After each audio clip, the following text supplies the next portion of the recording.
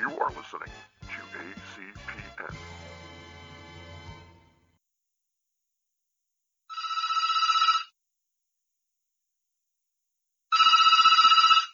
Emerald City Video, this is Russ. Do you have that one with that guy who was in that movie that was out last year? Hello and welcome to the Emerald City Video Podcast. This is not an episode of the new release. Well, I know you're all shocked. It's okay. Gasp. In fact, Zach and I are essentially rewarding ourselves for that 2.5-hour epic award show where we talked about new releases by diving back into our childhoods and talking about some fun comedies from the 80s. Yeah. So tonight we're going to be talking about the Michael Keaton film Johnny Dangerously. Yes. And the Weird Al Yankovic opus UHF. One thing that I'll say up top is comedy ages poorly, almost always. You don't need to look any further than, Louis C.K. or Seinfeld's own Michael Richards for that. Or rather UHF's own Michael Richards. Yeah, true. But thankfully, he's so unrecognizable. I have to constantly remind myself, that is Michael Richards, because not only it's a Kramer-esque, arms flailing around sort of thing, but he looks so different to me. He really does. Looks like a different person. So yeah. So it's kind of it's one of those things. It's always rare to find a movie that ages pretty well and that's still funny and still whatever later.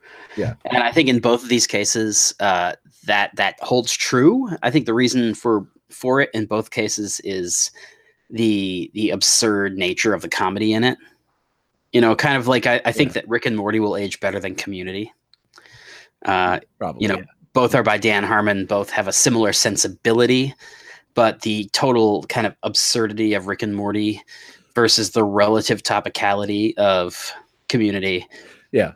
I mean, you can even see that with Johnny Dangerously and UHF, because UHF is very much a movie of its time, from the idea of owning an analog broadcast station to movie and song parodies of things that were very much like mid to late 80s. Yeah. Yeah. And not everything made it through. Like, obviously I had to think about the things, like rewatching it, like thinking about the things that I would know offhand as my, that's my, UHF is both of ours. It's our reference base. Exactly. The way that maybe, I mean, obviously Monty Python is too, but people who are maybe 10 years or something like that, younger or older than us, have Monty Python as theirs. And then maybe, some people after us are I don't know what, Mad TV or something. But I'm sorry to those people. Yes. But no, you're right. I mean, because of our age, we were, 8 or 9 when this movie hit theaters. And so a lot of the things that are referenced in this movie, we became familiar with because they were in UHF before we watched them or listened to them or whatever. I can tell you right now, the first time I watched Close Encounters of the Third Kind and there was the mashed potato scene, I was like, oh my God, that's from UHF. I always love that. It's like half of my Monty Python. I watched Monty Python as a kid. I actually my aunt had half the tapes or whatever. So I watched that before I watched, at the same time I watched Mr. Rogers sort of thing, which is why I'm probably a twisted human being. But yeah, no, it's the same thing where it's wait, they were referencing that. Oh, okay. It's fun. But yeah, so the basic premises of these movies, Johnny Dangerously stars Michael Keaton as Johnny, what is it, Flynn? Elliot. Machine Gun Kelly. Yeah. Johnny Kelly, who I was going for Irish mob names, and who is recruited as a child to be a bagman for the mob and rises up to run his own crime family without ever disclosing his true name to his fellow gangsters. This becomes problematic when his brother becomes the district attorney who makes a name for himself by going after organized crime. And so Johnny Dangerously has to constantly tell his fellow gangsters why it's a bad idea to go kill District Attorney Kelly. Yes. Meanwhile, UHF is a film wherein George Newman, who is basically exactly what you would expect from a character by Weird Al Yankovic, becomes the manager of a small UHF station in an undisclosed town, which apparently they shot it in Oklahoma. So, maybe it's there. But where his uncle had won it in a poker game, and he needs somebody to run the place. And he ends up in essentially a war with the network affiliate in town because the totally absurd things that George and his partner Bob put on the television managed to attract so much attention that they become the #1 station in town. And yeah, both of these movies are movies that if you watch them, you'll see just face after face after face of being like, oh, that's that guy. Oh, that's that guy. In Johnny Dangerously, you get Joe Piscopo and Peter Boyle and Danny DeVito. In UHF, there's Fran Drescher from The Nanny, Michael Richards from Seinfeld, Victoria Jackson from SNL, before Richards and Jackson were outed as homophobes and things. Yeah. So both of these movies are kind of strange, surreal humor, almost. I mean, and not really surreal, I guess, but absurdist humor. You draw the comparison to Monty Python. I think that's probably fair because you get a lot of things that's like wordplay humor. The very first joke in Johnny Dangerously is a caption comes up on the screen saying 1933 or whatever the year is, and then a car drives right through the caption and crushes it into little pieces all over the road, and somebody shouts.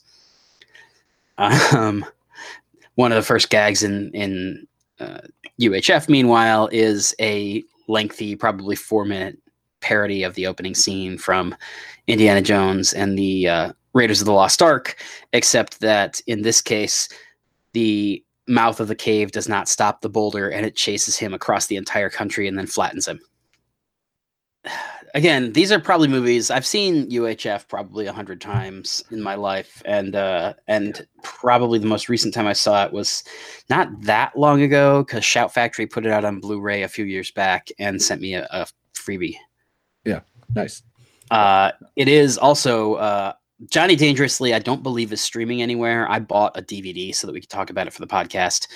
However, UHF is streaming a bunch of places. I don't know if it's on Netflix or not. I think it is. It's not. I actually searched first. It's on. I know it's on Google Play. Or I'm sorry, no, it's on. It's on Amazon Prime. Yeah, it's on Amazon Prime, and it's also part of Vudu's free with ads program.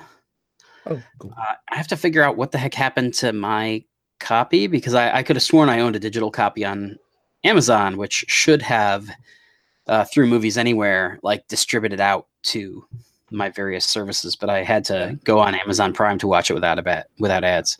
Yeah. But in any event, you can get UHF easily and free as long as you have one of those two services. Obviously, Vudu is free to sign up for, and you can get their free things because they're ad supported. So all you'd have to do is literally have an account, and you can get their free stuff no matter what. So, but yeah, I mean, it with the context that these are things we've seen a bunch of times. What were your thoughts? I guess we can start with Johnny Dangerously because we watched that last night, and then we rewatched UHF today. Yeah, Johnny Dangerously didn't. It's about at 75% of what I thought I remembered it being on the funny level, but I'm not quite sure how much that was. I feel like I've seen like we were talking about it when it was literally on, because there was the fact that I think Comedy Central had it on and it was just on all the time, and which started out being great because it's one of those movies that like no one really heard of, and so I was vaguely evangelical about it. We're like, oh no, my God, it's hilarious, and I had a 50-50 shot whether people loved it or not, because I think it's one of those like you're completely disinterested in or you're into it, and like I remember it being like gaspingly funny And like the most recent when we watched it that night, like I laughed, and one of the problems is like I know when all the jokes are hitting, the memorization point and like the jokes work, and I think part of the problem is that the other two people in the room when we named were just on their cell phones for the most part, and so it's one of those. It's like it's a community.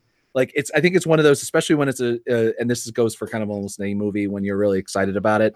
Like if other people in the room like aren't really into it too, it's like I mean it did. I mean there was a ton of jokes that hit for everybody in the room, but I think that it just maybe drained a little bit much with the like. I was just continually watching it whenever, because it's just, it's one of my like, it was one of my like go-to, like, oh, it's on TV, I'm going to watch this. And and anybody who grew up around the same time as us knows how that goes. Cause Comedy Central used to be basically the same 5 movies on a constant loop because they couldn't, when they first started, they couldn't seem to afford original content. So it's like, if you watched Comedy Central back then, you've seen this movie and, PCU and a bunch of stuff like that. It's worth mentioning that this is the second movie from director Amy Heckerling.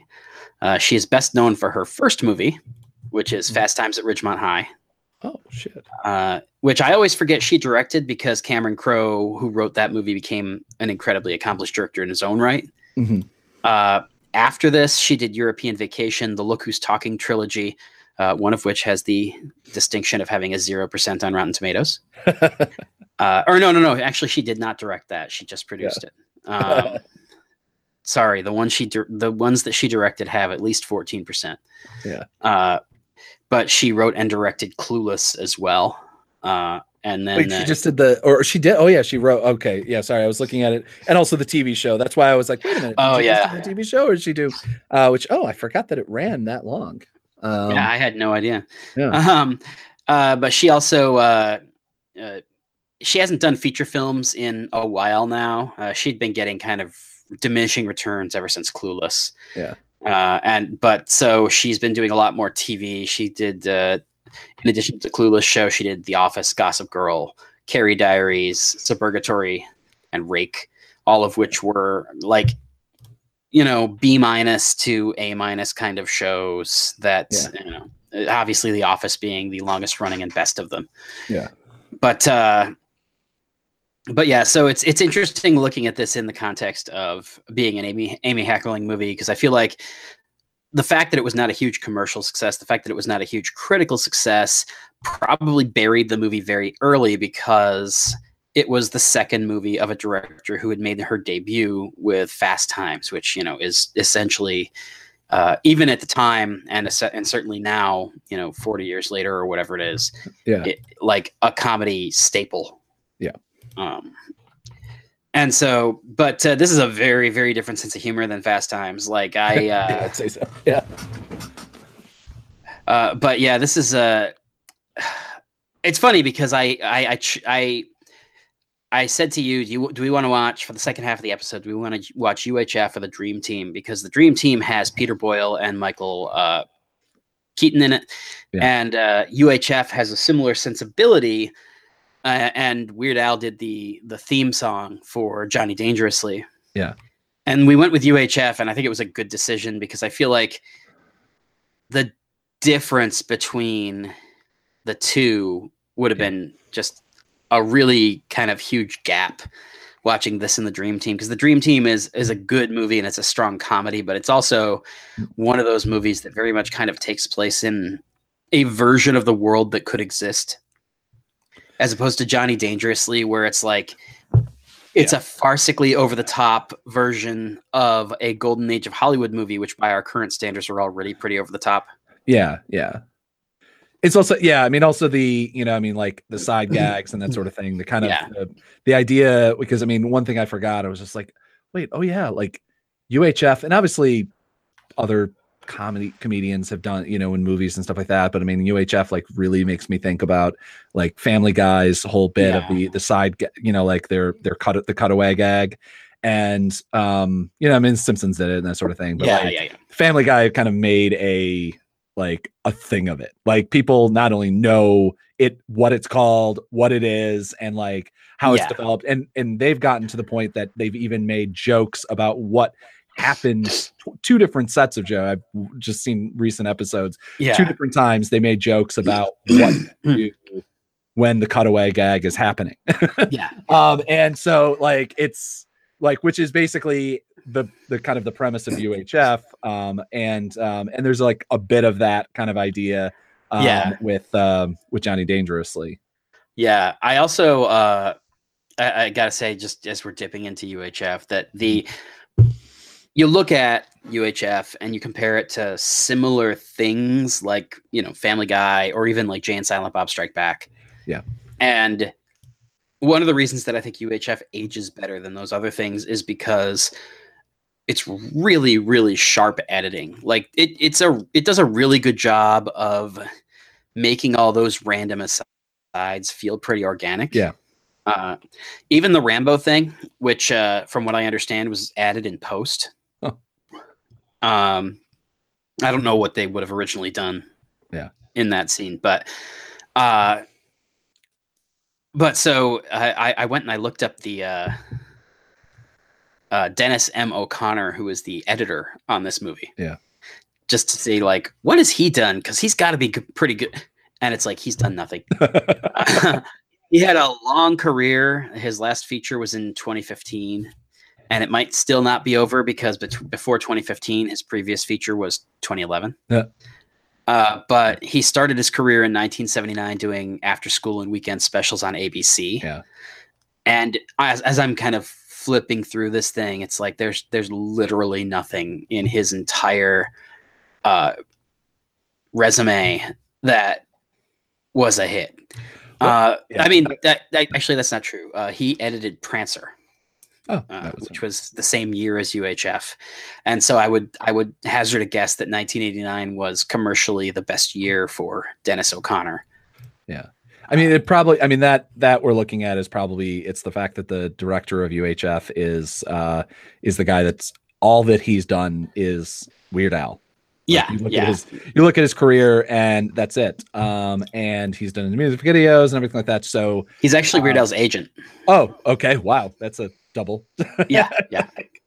I might be wrong, but I really don't think I am because I remember emailing him to try and get information about something when Weird Al was coming to Comic-Con. Yeah. But yeah, so that I mean, certainly I think that's part of it is that, and also to be honest with you, the fact that they probably brought in people who were cheap because Orion was going out of business at the time. Yeah. Actually, one of the things, if you look at, first of all, because there's a really good commentary track on the 2002 DVD that Shout Factory put out, which was carried over to the Blu-ray. So if you can get this movie, get it, because the commentary alone is worth the $10. Yeah. But there's a great commentary that's really informative on that. And one of the things that's a piece of trivia on IMDb that comes off of that commentary track is between the time when this movie wrapped production and when they went into theaters, Orion declared bankruptcy. And so the PR budget for this movie was basically zero. Oh. And so like this movie was already going to have a hard time making money because it was 1989 and that was the year that we got Last Crusade and Ghostbusters 2 and Batman and just a bunch of stuff. But the fact that not only was it up against a bunch of blockbusters, but there was literally no advertising for it because it was, the studio was trying to keep their head above water. Yeah. And then it's one of those things where it's like, yeah, this movie made $7 million at the theater on a $5 million budget. Which is one of those like, when you make less than $20 million, half of your take goes to the exhibitors. Yeah. So it's not like Green Lantern where they made enough money that the movie was still like at least kind of profitable for Warner Brothers because, you don't have to give the entire $80 million to the exhibitors. Yeah. But like in a movie that made this little money, it's like, half that money went to the exhibitors, which means it did not make money. Yeah. And same thing probably with Johnny Dangerously. I don't know the numbers on that one because I like Johnny Dangerously. I haven't watched in years. I've always enjoyed the movie, but I've never been like a big fan like I am with UHF. Yeah. And so if I had to guess, I would think it probably had a similar situation financially. I don't think it made a ton of money. It did not do huge numbers because I've been a fan of this since. I think I saw it in theaters, like right when I mean, you would have been 4. No, I did not then. I did not. But I saw it very, very early. Like, I don't know what it would have been. VH, probably on your aunt's beta or something. Yeah, beta. Yeah. But I will say I don't know how the reviews actually were back in the day. On Rotten Tomatoes, it has a 44%, but that has to be there's a big asterisk there because there's only 16 reviews. Yeah. Because obviously reviews do not actually, they aren't a priority for news organizations. Looking at the featured critics on Rotten Tomatoes, the only one that is from a recognizable outlet is Paul Attanasio from the Washington Post, and I don't know Paul Attanasio at all. Yeah, no. I mean, Ebert gave it 2 stars, and literally, which is not necessarily wrong, but not on the stars, I think at least. But he opens his review with the opening scenes of Johnny Dangerously are so funny, you just don't see how they can keep it up. And you're right, they can't. But they make a real try. The movie wants to do for gangster films what Airplane did for Airport and Top Secret did for spy movies, which I think, he's definitely not wrong. But, although I will say that this movie, looking back at this movie, it ages much better than Top Secret. That is true. That is true. Yeah. Even though, but Airplane Airplane does, still, Airplane remains a classic of the kind of. But I mean, it's just funny when you look at a review like that, and it's like they hold up something like Top Secret, which I don't think anybody's watched in 20 years. Yeah, and I doubt that, and I always wonder too, because I'm like, I also doubt that Ebert gave that a good review. Yeah, probably not. Although in the context that he says it, where it's like this, it did this to this. It's like an objectively true thing, whether or not he would want to admit it. Yeah. But yeah, so both these movies are things that fall into the category of kind of underappreciated in their time. Both of them became cult hits as a result of home video and cable. Yeah. I do think Johnny Dangerously, even by the time it hit Comedy Central, had already kind of risen in esteem among movie people.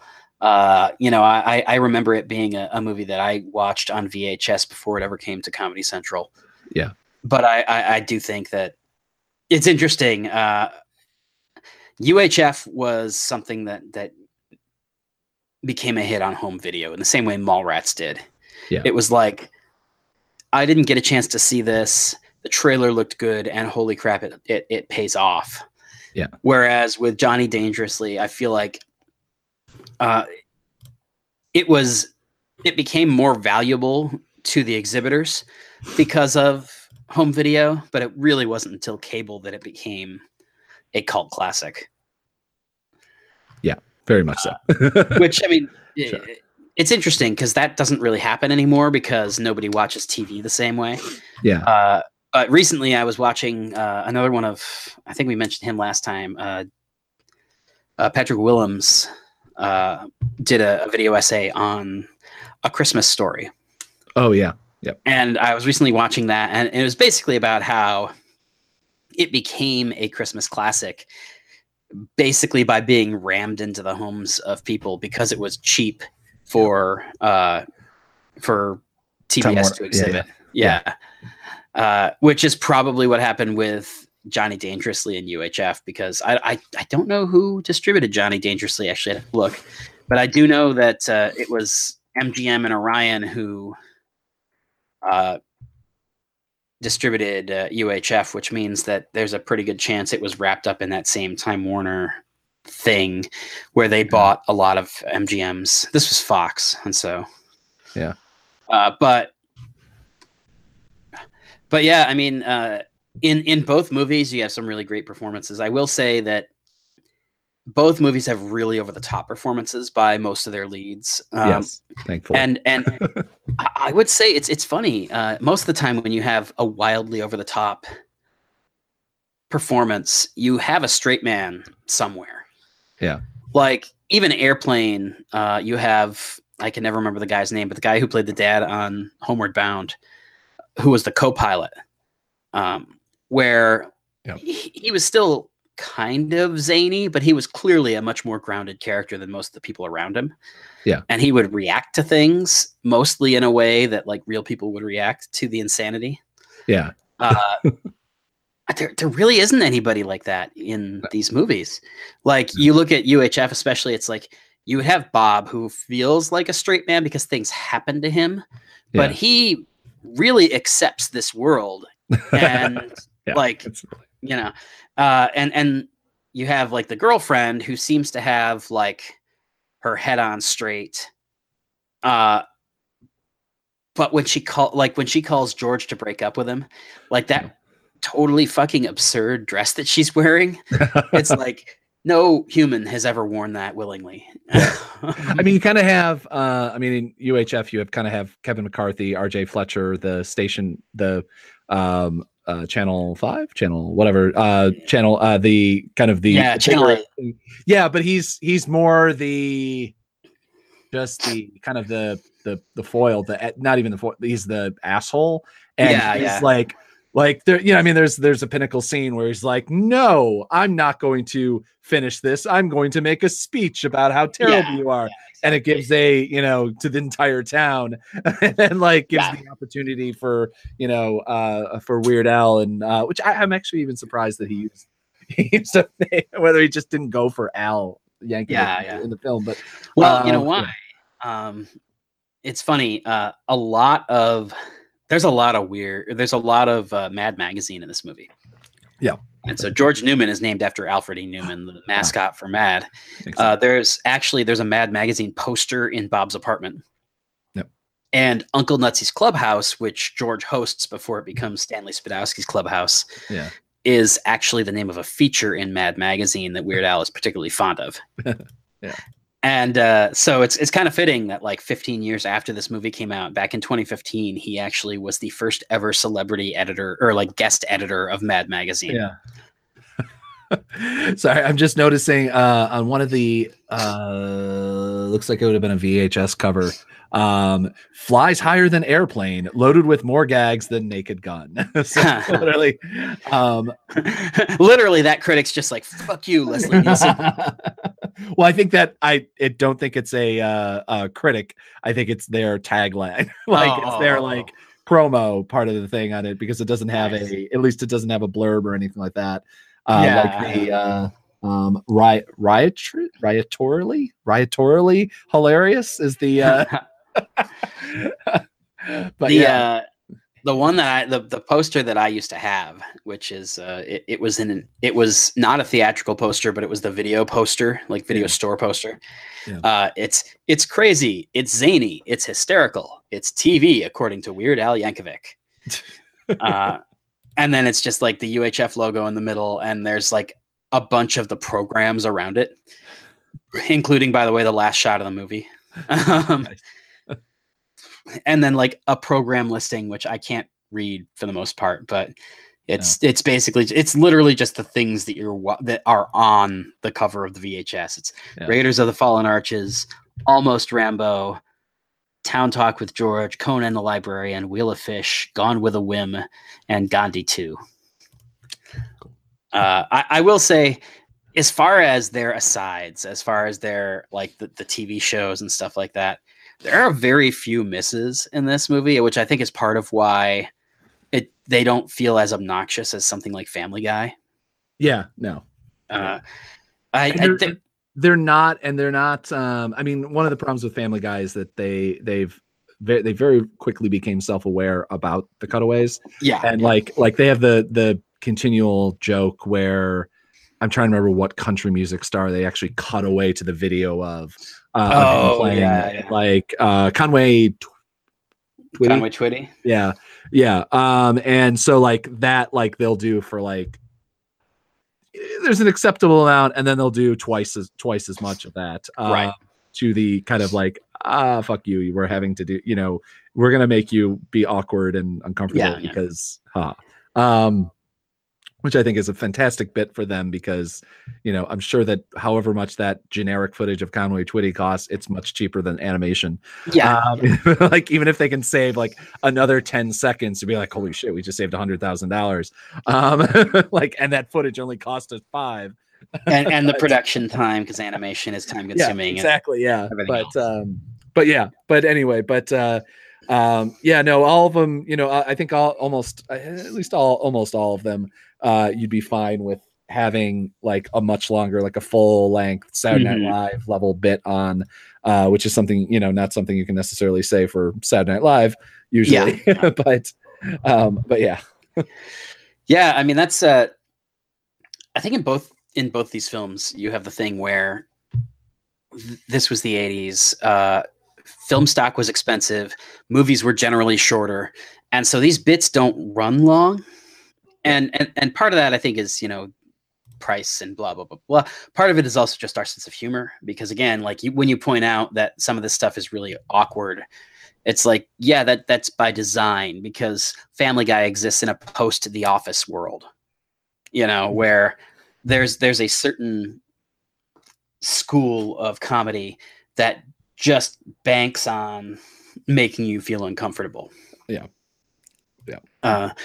And that didn't exist in the way that it does. And so most of these, like I there's really nothing I can think of in UHF that went too long. And like with Johnny Dangerously, there's nothing that goes long. Like the whole thing is like, it really, pacing wise, it really pops. And I think that there's no one gag that lasts more than like 30 seconds tops.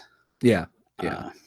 Well, yeah, I mean, there's certainly, it feeds to the whole language, of the, you see, basically the ones that the gangster language that they're using, because they're just, literally for the most part they're just throwing one-liners back and forth at each other. Yeah, exactly. Rip-offs, which, like 90% of the script is that, and like maybe 10% is actual storytelling, because it's all on screen that you're watching. You can kind of tell what's happening, and the only quiet parts are when there's a bit like, actually no, there's even a joke going on when Kelly is putting together the gun from parts that he's getting from prisoners as he walks down death row. There's the guy that clearly doesn't know Latin pretending to be a priest.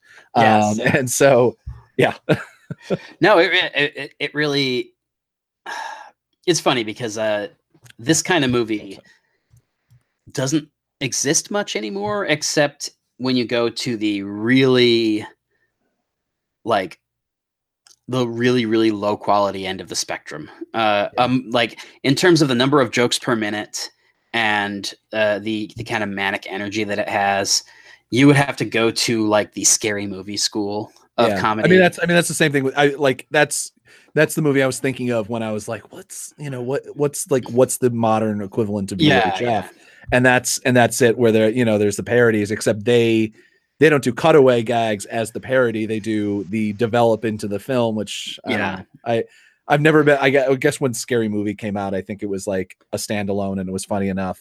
But I was still like, well, Mel Brooks is doing things like this, but except he's doing the whole bit. No, it's a parody of a.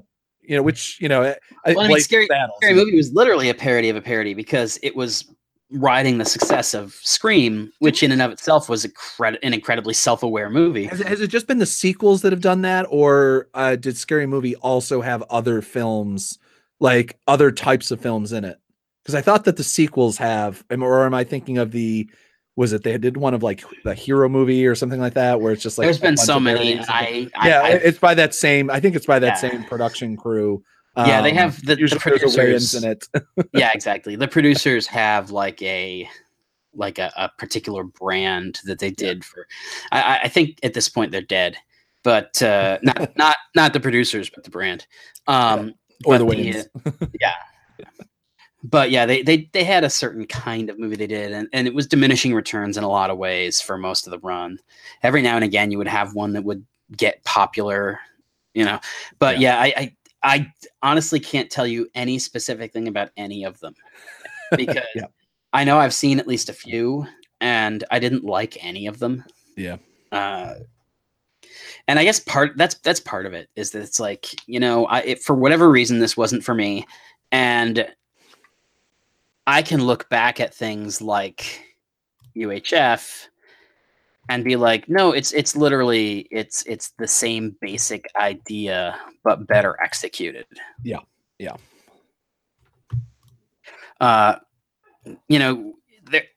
It's funny because most 80s comedies have elements that haven't aged well. Both of these managed to mostly avoid that, and I think it's because in UHF's instance, it's just so absurd. Yeah. All the stuff that doesn't age well, it doesn't age well not because it's like not funny anymore or not because it's offensive, but it doesn't age well because you don't remember the references. Yeah, and so there's a lot of things where if you don't get the reference, it's still like the manic energy of it is still like funny or funny-ish. Yeah. And so there's like, it's not that thing where it's just like, I don't know what's going on here. Like even a movie like Airplane, there's certain things and I think part of that is that the airport movies died after Airplane. Yeah. And so you get the thing where there's so many things in Airplane where you're just like, I mean, I kind of know what they're doing here, but it's really only. I mean, to an extent, like, in both of these, but, even more so, Johnny Dangerously is that there's still the physical humor to lay over. I mean, again, it's like Python where it's just like, there's like every time you rewatch things, even like Animaniacs as well, like animated wise, like you can watch it every 5 years and get something new out of it, and whether or not everything still works or not is a different question, but you're like, oh, holy shit. Sometimes especially when you watch like Animaniacs and you're like, Jesus fucking Christ, they made that joke. Like they made that Prince joke, but anyway, there's certainly layers here. I mean, in Johnny Dangerously, like I think every time I rewatch it, I notice there's like a bit in the background or there's some different developed leather. It's not as deep as like a Python. Like some of the better Python sketches or more along the lines of the movies where, they're, I mean, like it'll be funny because they're doing a silly walk, but then it'll be funnier because once you understand British parliamentary system, then it's, exactly. Like that sort of thing. Like there's nothing at that level in either of these movies. No, I mean, a lot of it boils down, like a lot of the stuff that gets better with rewatching is just because you get older and you watch, like, there's so much stuff in Johnny Dangerously that comes from the golden age of Hollywood. Yeah. And I think the first time I watched this, probably I was too young to get 70% of the jokes. And it was mostly just like, look how silly everybody is. Yeah. But, by like 1990, 91, when I was watching it, more like, a second or third time, and when it started to pop up on Comedy Central years later, a lot of my like baseline for some of the jokes was coming from like the Angels with Dirty Faces, like the fake movie in Home Alone, because it was like, oh yeah, look, it's that kind of movie, and so I got what they were doing, Yeah. And then it develops another layer once you've actually seen a bunch of like golden age of Hollywood movies, and you're like, oh yeah, I see. This guy's specifically supposed to be this actor, and like the James Cagney joke, and Yeah. But yeah, I mean, it's funny. I'm trying to think of like what doesn't hold up. There's not a whole lot. I think that with UHF, you'll have certain people who watch it now and who are just like, the Rambo thing goes too long, or did we really need to have an entire music video? But I definitely remember, like, as a kid, and especially as a kid who watched it because I liked Weird Al, Yeah. that like the music video in the middle of it, I'm like, I wish we had 2 more of these. Yeah. You know, I mean, rewatching UHF again, like for the first time in a while. I'm actually, so it made me think, I'm like, why the fuck haven't we had another UHF movie? Yeah. Like now, like I got up until 10 years ago, I was just like, well, yeah, no, UHF didn't do anything, and Hollywood, learns their lesson. But Hollywood doesn't learn their lesson anymore when it comes to like remakes or like giving a person another film if they're like, if they're like whatever. And I don't think that, like, I think it's been like Weird Al has had a new resurgence, thanks to like Reddit and, and just internet popularity, and just appearing at, what is he? I'm trying to remember what he's done lately that has gotten him. Well, he did, I mean, when he had his last studio album, which is now officially his last studio album, because his contract ran out, and he was just like, yeah, music isn't distributed this way anymore, especially parody music. Like that's been a thing for him, is that he's constantly competing with people on YouTube who maybe aren't as good as him, but who in a lot of cases have the same or a similar idea and can knock it out in an afternoon, because they don't have to be as good as him. They just have to be funny. Yeah. And so it's like the practice of waiting a year and a half to put together a record is just not plausible anymore. Yeah. And so, but when he did that, he did a really good, like he did a tour of every fucking late night show on the planet, and he did a world tour, and he went to Comic-Con, and like he had the thing where I think he crowdsourced a bunch of videos. So it was basically like, hey, make a video for this, and I'll feature you on the YouTube channel and give you, $50 or something. I'm literally just making up that number, but but so like, it's just, he seems to be kind of trying to reinvent himself so that the end of his studio career doesn't mean the end of his music career. Yeah. Yeah. It seems like he should. I mean, it's like so weird, especially considering like the people that grew up on him are the age at which they produce things. Like they're now like the people who were inspired as younger. Like I feel like now they're the Rogans and the people who are producing large shows, and so it's just surprising, because it's like if MST3K got another resurgence, like, I mean, I guess it's want. I guess maybe I can't imagine like, the amount that you go through and make a film and do a whole thing, and then you're like, oh, no one actually wanted it. Which, I mean, I think longevity wise has been proven untrue, but it's one of those things that, because I think it like this film, like UHF, would be so cheap to make now. Oh yeah. I mean, like you think about like Jurassic Game, like the films that we watch on a regular basis that are done for $1 million, and I'm like, I think Weird Al could kickstart a $3 million film. Yeah. Like, exactly. I mean, like if he, I mean, and at least he can make a film for $1 million, because I think that also you'd have like at least a dozen different people that would be like, yeah, sure, I'll just pop in for a cameo. Which is all he needs for most things. But anyway, maybe there is, hopefully. But yeah. See, this is we should tag him in this tweet and say this is our idea. Kickstarter. Yeah, let's do it. But I got video cameras. Yeah.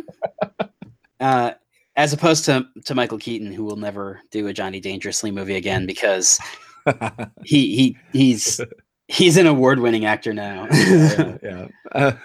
I kind of feel like his version of slumming it is doing a Spider-Man movie. And even then, he's like he's very actorly in that one. Yeah. Like he's not even like complete. He's not like Willem Dafoe. Like where he's just like, I'm Willem Dafoe, which was basically I'm gonna go full Nick Cage and Spider-Man. Yeah, exactly. Yeah. Which is ironic, because Nick Cage then was more. Nick Cage was actually more subdued in Spider-Man Into the Spider-Verse. Then. Exactly. Yeah.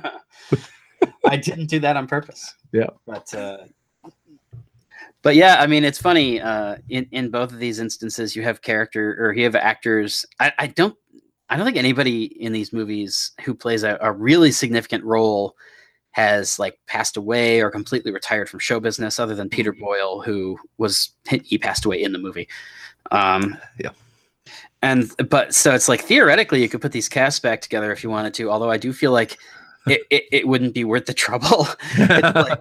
First of all, you have Joe Piscopo and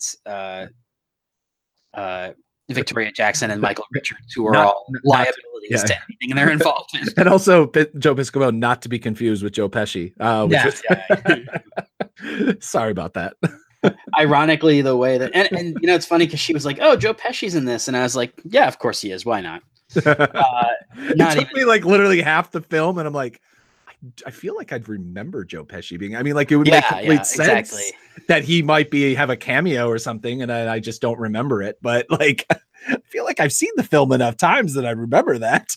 Exactly, and that's probably why it didn't click with me until like a little bit later than halfway, because it was just like, oh yeah, I haven't seen this movie in 20 years, and so when she looked back and said, "Oh, Joe Pesci's in this," I'll watch it.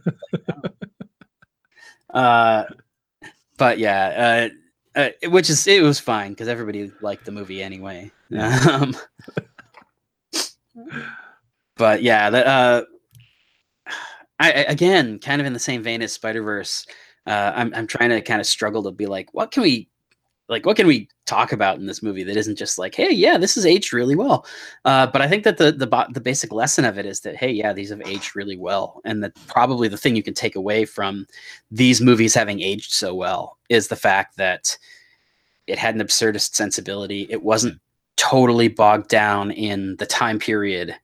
In the case of UHF, most of the things they chose to parody that were of the time were things that were these kind of massive monolithic cultural things that still have some cachet years later. Yeah. Like, yeah, most people are not going to remember the whole thing with Al Capone's glove compartment or whatever. Yeah. But I think enough. I mean, I think enough people will get the bit of like, and that, like, the jokes that, I mean, luckily for with UHF, like particularly like the jokes that that maybe wouldn't last. Were short. Like that was a literally like a like an 8-second joke. Bit. Yeah. And it was like, and the other thing is too, enough, he's like, roadmaps. Exactly. So, and similarly, like, off of that anyway. So. It's funny because like in the trivia for, because I actually went and I looked on IMDb at the trivia for this movie, which, like I said, because of the commentary track, there's just so much stuff on the trivia. It's literally not worth trying to like break down like the best of these, because it's like, you could just fill the whole fucking, but one of the things about it is that they go really broad in those moments. And so like in the commentary, or in the trivia thing, one of the things it says is like, most people probably won't remember the shave or the Remington ad where it was like, I like the razors so much I bought the company. But that doesn't matter, because that ad campaign was so iconic that people don't remember that it was Remington, but they remember that ad campaign, or they're aware of that ad campaign. Well, there's also been, I mean, that Hair Club for Men did the same thing. Yeah, exactly. There's been so many bits that people have copied that idea. So I mean, it's worked, even if it's, trickle down humor. Yeah, exactly. So it's just one of those things.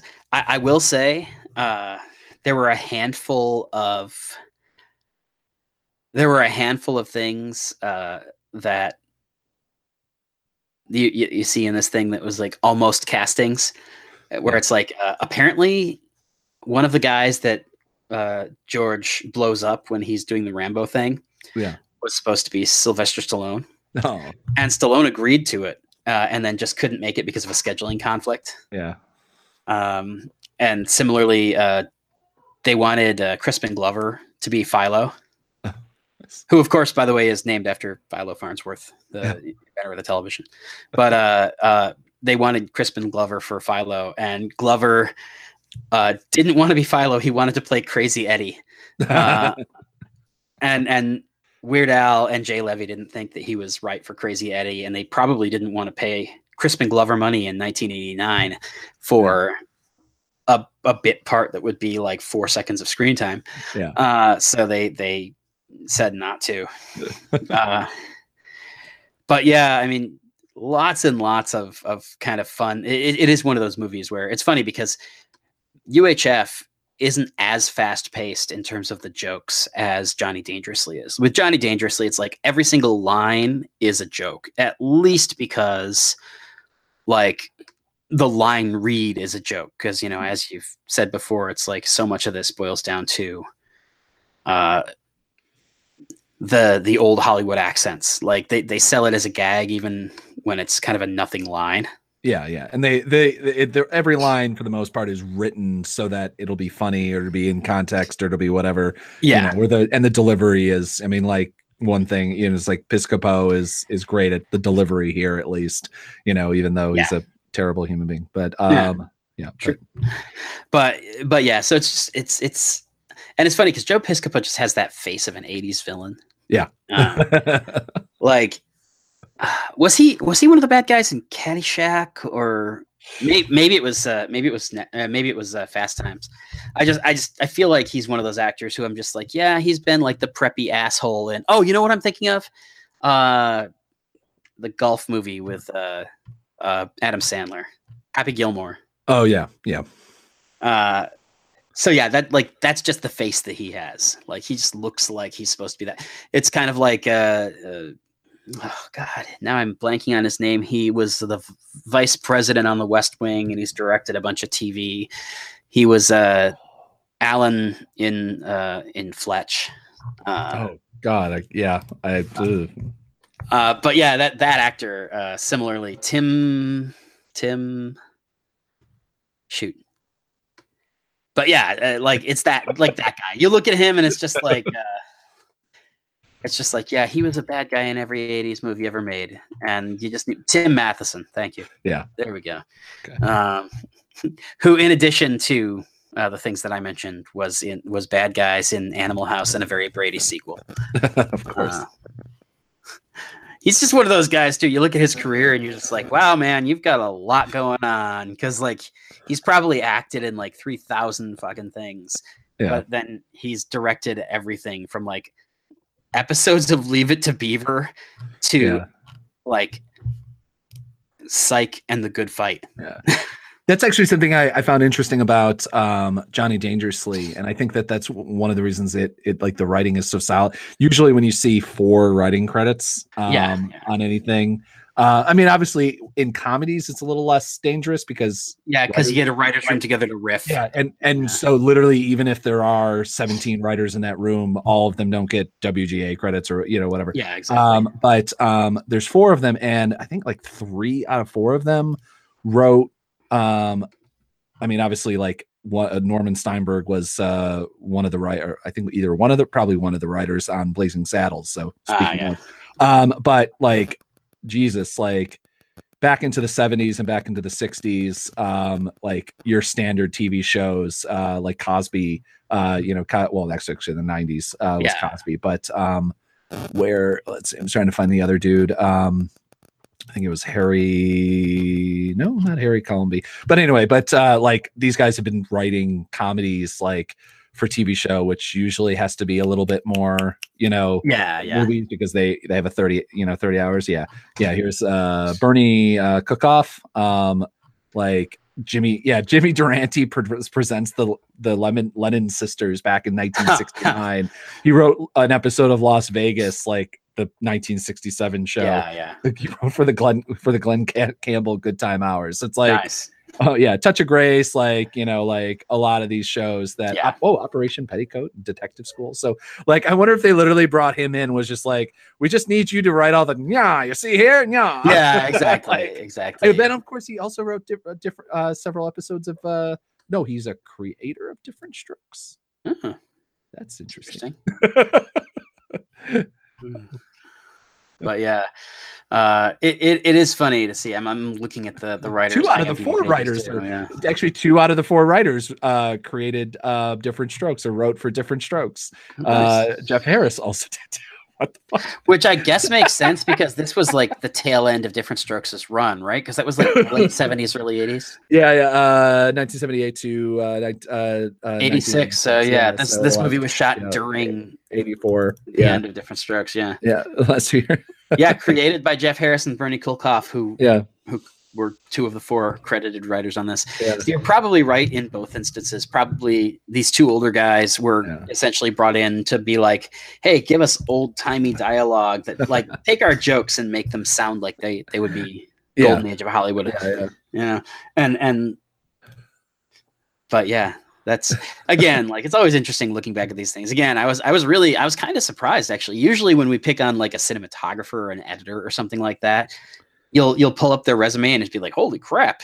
Yeah. And so I fully expected when I went looking for the editor of UHF's resume to be like, oh wow, he did MASH or some crazy. Well, I mean, like, speaking of like, and I think that, one of the reasons that both of these still stand up, even for us who are fans of them, because is the fact that they're solidly made. Like, they're not, like, I like Hudson Hawk. I always, I use Hudson Hawk as kind of the go-to example of a not amazing film that I love, and I love it for reasons.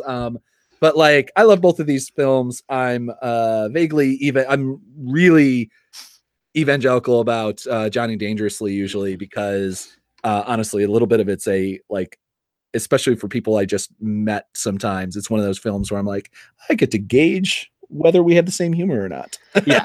Like, do we both have the same old timey humor, or at least can you get it? Because like, I like these, because essentially both of them are jokes about the film industry or TV, one's film, one's TV. Whatever, both are TV, whatever. But, and that's at least where my, both of our humor base comes from. Like 90% of our jokes and humor are not original. So it's the fact that so much of our like college comedy sensibility was shaped by Kevin Smith. It's like, yes, referential humor is where it's at. And so, but one of the fact, it's like Airplane is a solidly made film. It's a bit boring in the filmmaking, not just, and then I think a lot of that it just has to do with it's on a fucking airplane, like, right, yeah. There's and it's not an action film. So, but I mean, like the physical comedy and the things like that. I mean, like the editing, it knows pacing really well. The writing makes up for the filmmaking better, more than anything else. But in both of these, play tricks on. Like, again, the opening sequence when, they drive into the title credits, which, like, if that, to me, it's like one of those, like, that was the first joke. I just, like, I saw the scene, and it's been a while since I watched Johnny Dangerously, because I kind of, like, realized that I was relatively drained from it, and I'm like, I'm going to ignore this film for a little while, even though it's always, like, a film that I'm like, oh, I could turn that on right now. Because it's a film I can ignore, and the dialogue's witty enough that you don't have to pay attention to it. But that opening scene where it's just like, it's one of those jokes that you get to kind of, I know what happens, so like you kind of watch other people in the room. Like the only reason I think it was actually good that we actually had two people in the room watching it, because like we don't ever have that. Like, it's usually just us, and we know, like, I can be pretty goddamn sure at this point that Russ is going to laugh at this joke. Yeah. Or get this reference or whatever. I don't even usually have to like tell you beforehand and be like, oh, do you remember? Did you see that or whatever? This is one of the reasons we do almost no prep for this show. Also because, we're, whatever, but, incredibly lazy. We're just so good at this. Yeah. We don't have to. I walk in the room and I know what to say, which is why we're usually like silent, like looking on IMDb. What's that? 20% of this show is like scrolling of a mouse. But I mean, to be fair, that's like every film podcast I listen to. yeah. But this is the only film podcast I listen to, though. So because the only time I listen to it is right now. But I listen to Tomato, which Jenna Anderson hosts, and I listen to the YouTube videos that Alison Pregler, Obscurus Lupa, does. Yeah, and Obscurus Lupus is actually fun because you'll get the thing where she's like, wait, was that this guy? Hold on. And then like just hard cut. And it's like, okay, everybody. Yes, that was that guy. Pretend we didn't just turn off the camera and go on IMDb. But I mean, anyway, one of my, like the arc of that conversation about them being solidly made films is like, I mean, like you look at, UHF is basically like a solidly made, all of Weird Al's music videos are always fucking fantastic. Yeah. They're high production value. or I mean, or if there's the bit, like they match the bit, like either there's super high production value if that's what they're parroting, or they're super low if that whatever, or if they want to make a contrast or whatever. Which is probably why Jay Levy, who did so many of those videos, being a first-time director and doing this movie, like nothing feels like it was ready to fall. Like the wheels didn't feel like they were going to fall off. Which though is amazing though, because that's his first length movie. I mean, like, and going from a 3-minute like full out charge everything, like which is what you do in a 3 or 4 or 5 minute video or whatever, like as opposed to a full hour. And this isn't even though there is like maybe 5-minute blocks or whatever, there's like 5 minutes and there's a cutaway, there's whatever. It's not even like Family Guy where there's either a lot of them but also, obviously because Family Guy's television, it's what, 8 minutes. It's like 8 minutes, I think, is a standard TV. Yeah. Commercials or 7 minutes. Yeah, I think so. And then, but like usually there'll be at least 1 or 2 cutaways to get them out of the scene. And also they have like 5 different storylines because they have 4 different, right. So many characters and like every sitcom, like The Simpsons or whatever else, but, but I'm actually incredibly impressed at how a solid, it's not an Oscar winner, but it's a solid fucking film that you would expect, a guy who has like a bunch of these films under his belt. Yeah. And like you can look at look at IMDb again, talk about like all the continuity gaps and stuff like that. Like there's a handful of them, but it's all nothing stuff. It's all like, hey, when he breaks out of the storage closet, the bandana's not on him anymore and it breaks out. It's like, well, yeah, he just broke out. Who's to say he didn't drop it or take it off or anything? I also always feel it's probably like a $3 million film. Like if that, but like anyway, like continuity, like but also it's a fucking comedy. Like, but although I do remember listening to the commentary track, and in the first few minutes, Weird Al points out that the guy whose arm gets whipped off in the Indiana Jones parody, it's his left arm, but it's the fake arm that's on the ground is a right arm. Which one of the problems is that it's like since it's making fun of television, like, and it's making fun of like usually low budget or like movie stuff. Like, I don't know if I'd ever catch any of that stuff because I'd be like, it's a right arm. Like, exactly. Well, that's the thing. It's like, it's like the right arm thing. And then there's like all kinds of other stuff in that sequence where it's like, there's a sign that's there when you want it to be. And then when you don't need the joke anymore, it's gone. Yeah. And it's like, is that a continuity error? Or is that just because like, it's a comedy. We don't need that anymore because the joke is done. Yeah. Like, just for like, and this is not a movie that I think anybody's taking super seriously. So as long as your continuity errors don't affect the actual continuity of the story. Yeah, exactly. Yeah. It is like look, and then Johnny Dangerously, talking about it's a solid made film. It's at minimum as good film. If you were to just like watch it, or some reason not take it funny and just be whatever, they're all serious and they're moving the plot. It's at least as good as a solidly made detective, or gangster film. Like this would be one that'd be like, oh, it's on Theater Classic Movies, let's watch it. And a lot of that is again like, which I'm surprised because and I get this is one of the reasons is like, I don't know, in these kind of comedies you don't get the better cinematographers and editors always in. I mean, you'll get usually hopefully you'll get, well, actually, you won't. I mean, like with like Old School and stuff like that, like the comedies, you won't get a good editor. You'll get literally a person who, does a layout and they always do a solid job. They're doing their job. Like they're not a bad editor. It's just, they're doing their job. Like, which Every Frame of Painting does. I think I probably talked about it a million times because I love every episode that dude does. But he does a really good point about how important editing is in comedy, especially in comedy, because like the difference between the Simon Pegg films and say like the Will Ferrell comedies and that sort of thing, where it's just like no one cares, like or the big one that he talks about is how are you going to get somebody that basically that's the part of his essay for this one is like, how are you going to get a character from point A to point B. Yeah. Like, and you can look at Shaun of the Dead, which they use that great train, the Mhm. train gag, you know, where it's like the cell phone goes down every time. Or you can go to Miss Congeniality, and it's just an overhead shot with a B camera crew, you know, going over a bridge and a skyline, and boom, you're there. Yeah. And it's like, well, that's a missed opportunity. That's 30 seconds that no one's laughing, no one's doing whatever, and maybe they're running out to go to the bathroom and they just lost or whatever. Which is why I think Shaun of the Dead, you know, you rewatch that film, you know, even though there's been a billion zombie parodies, there's zombie parody TV shows, and like I'm personally zombied the fuck out. Like I will go see World War Z 2 because whatever, it's the big blockbuster. I'm sure we'll review it. And whatever, I'll probably enjoy it. Actually, you know what? I forgot.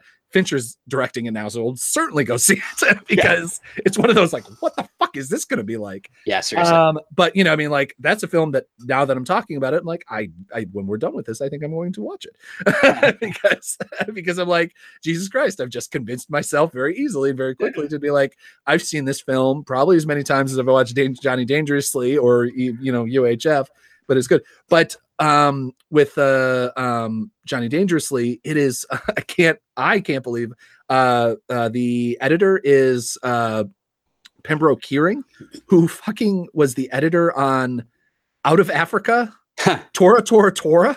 Nice.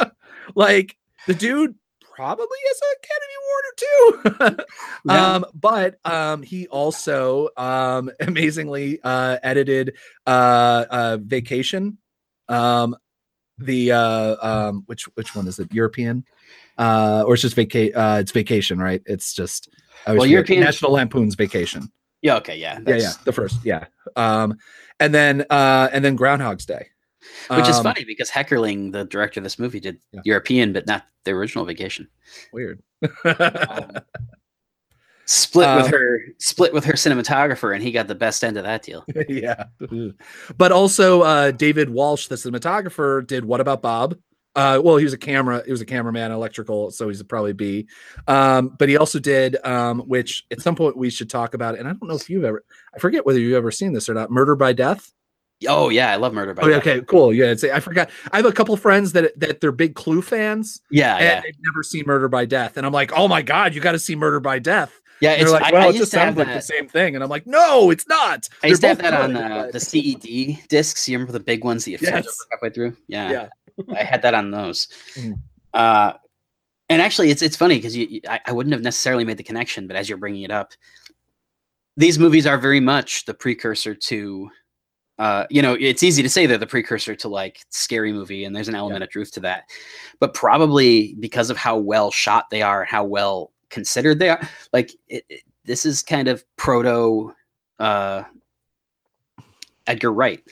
Yeah. In a lot of ways, it's like, this is like you can see big chunks of like you could see Edgar Wright doing Johnny Dangerously if he had decided to take on like 30s gangster movies instead of Bad Boys 2. Yeah. But now I'm like quickly Googling and being like, did he ever like did he ever comment? Because that actually would be like I would actually love to talk to him about both of these films to see if he, I'm sure that there's a lot of other better, probably just as good examples, and I'm sure exactly. Having a different background, he probably gets his reference obviously basis from a different place, but it is one of those films that it's one of the it's funny, I bought the Johnny Dangerously DVD so we could do this, and it has I'd have to double check to make sure, but I'm pretty sure it has basically no real features, like not much at all. And it's like that's the kind of thing, like I would love to have a commentary track on this movie from the real director. I'd also love to have a commentary track on this movie from people like Edgar Wright, and just kind of like how Kevin Smith did the commentary track on Spaced. And it was just like, hey, I'm coming to this from the perspective of both a fan and a professional appreciator of this who like rips off a bunch of the gags. Yeah. All right. Any final thoughts? Because I feel like we've been kind of, except for the Edgar Wright revelation, kind of going in circles for the last little bit. Yeah, no, I mean, these are, I probably recommended these a bit. When I know I recommended UHF. I'm just I'm sure we've mentioned trying to these remember before. whether we had a copy of Johnny Dangerously because I think it was a film that had like weird, like VHS and DVD distribution, or it just maybe wasn't easy to find because it was it's considerably less of a fan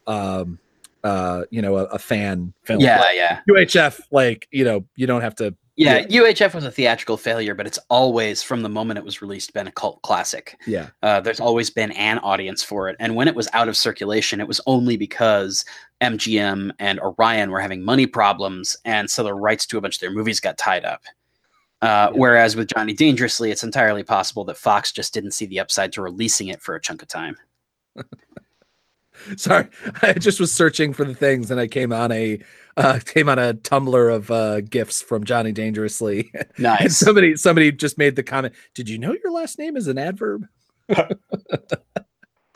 It's funny. One thing about this movie that I will say is I remembered that line as being a runner. Like in my head, I felt like a lot of people had said that. Yeah. And it really isn't. It's said once. And it's just one of those things where I'm like, wow, that's kind of oddly specific, like what do you call a Mandela effect? Yeah. But all right. So Z, where can people find you on the wide world of webs? Kind of wanted to make a Spider-Man joke there, but I got nothing. You can find me at ZD Roberts on Twitter. You can find my photo work at zdroberts.com and a lot of my news work at visu.news. That's visu.news. And you can find me at Russ Burlingame on Twitter. It's RUSSBURLINGAME. That's really long and I'm not going to repeat it. So emeraldcityvideo.net or ECV_podcast for the Emerald City Video Podcast on Twitter. I do lots of other podcasts, but you know what? Just go to ECV. They probably all retweet each other. And that way I don't have to run them all down. So thanks for listening, everybody. Be back here by noon on the 5th day for more from Emerald City Video. And always remember to rewind your cassettes.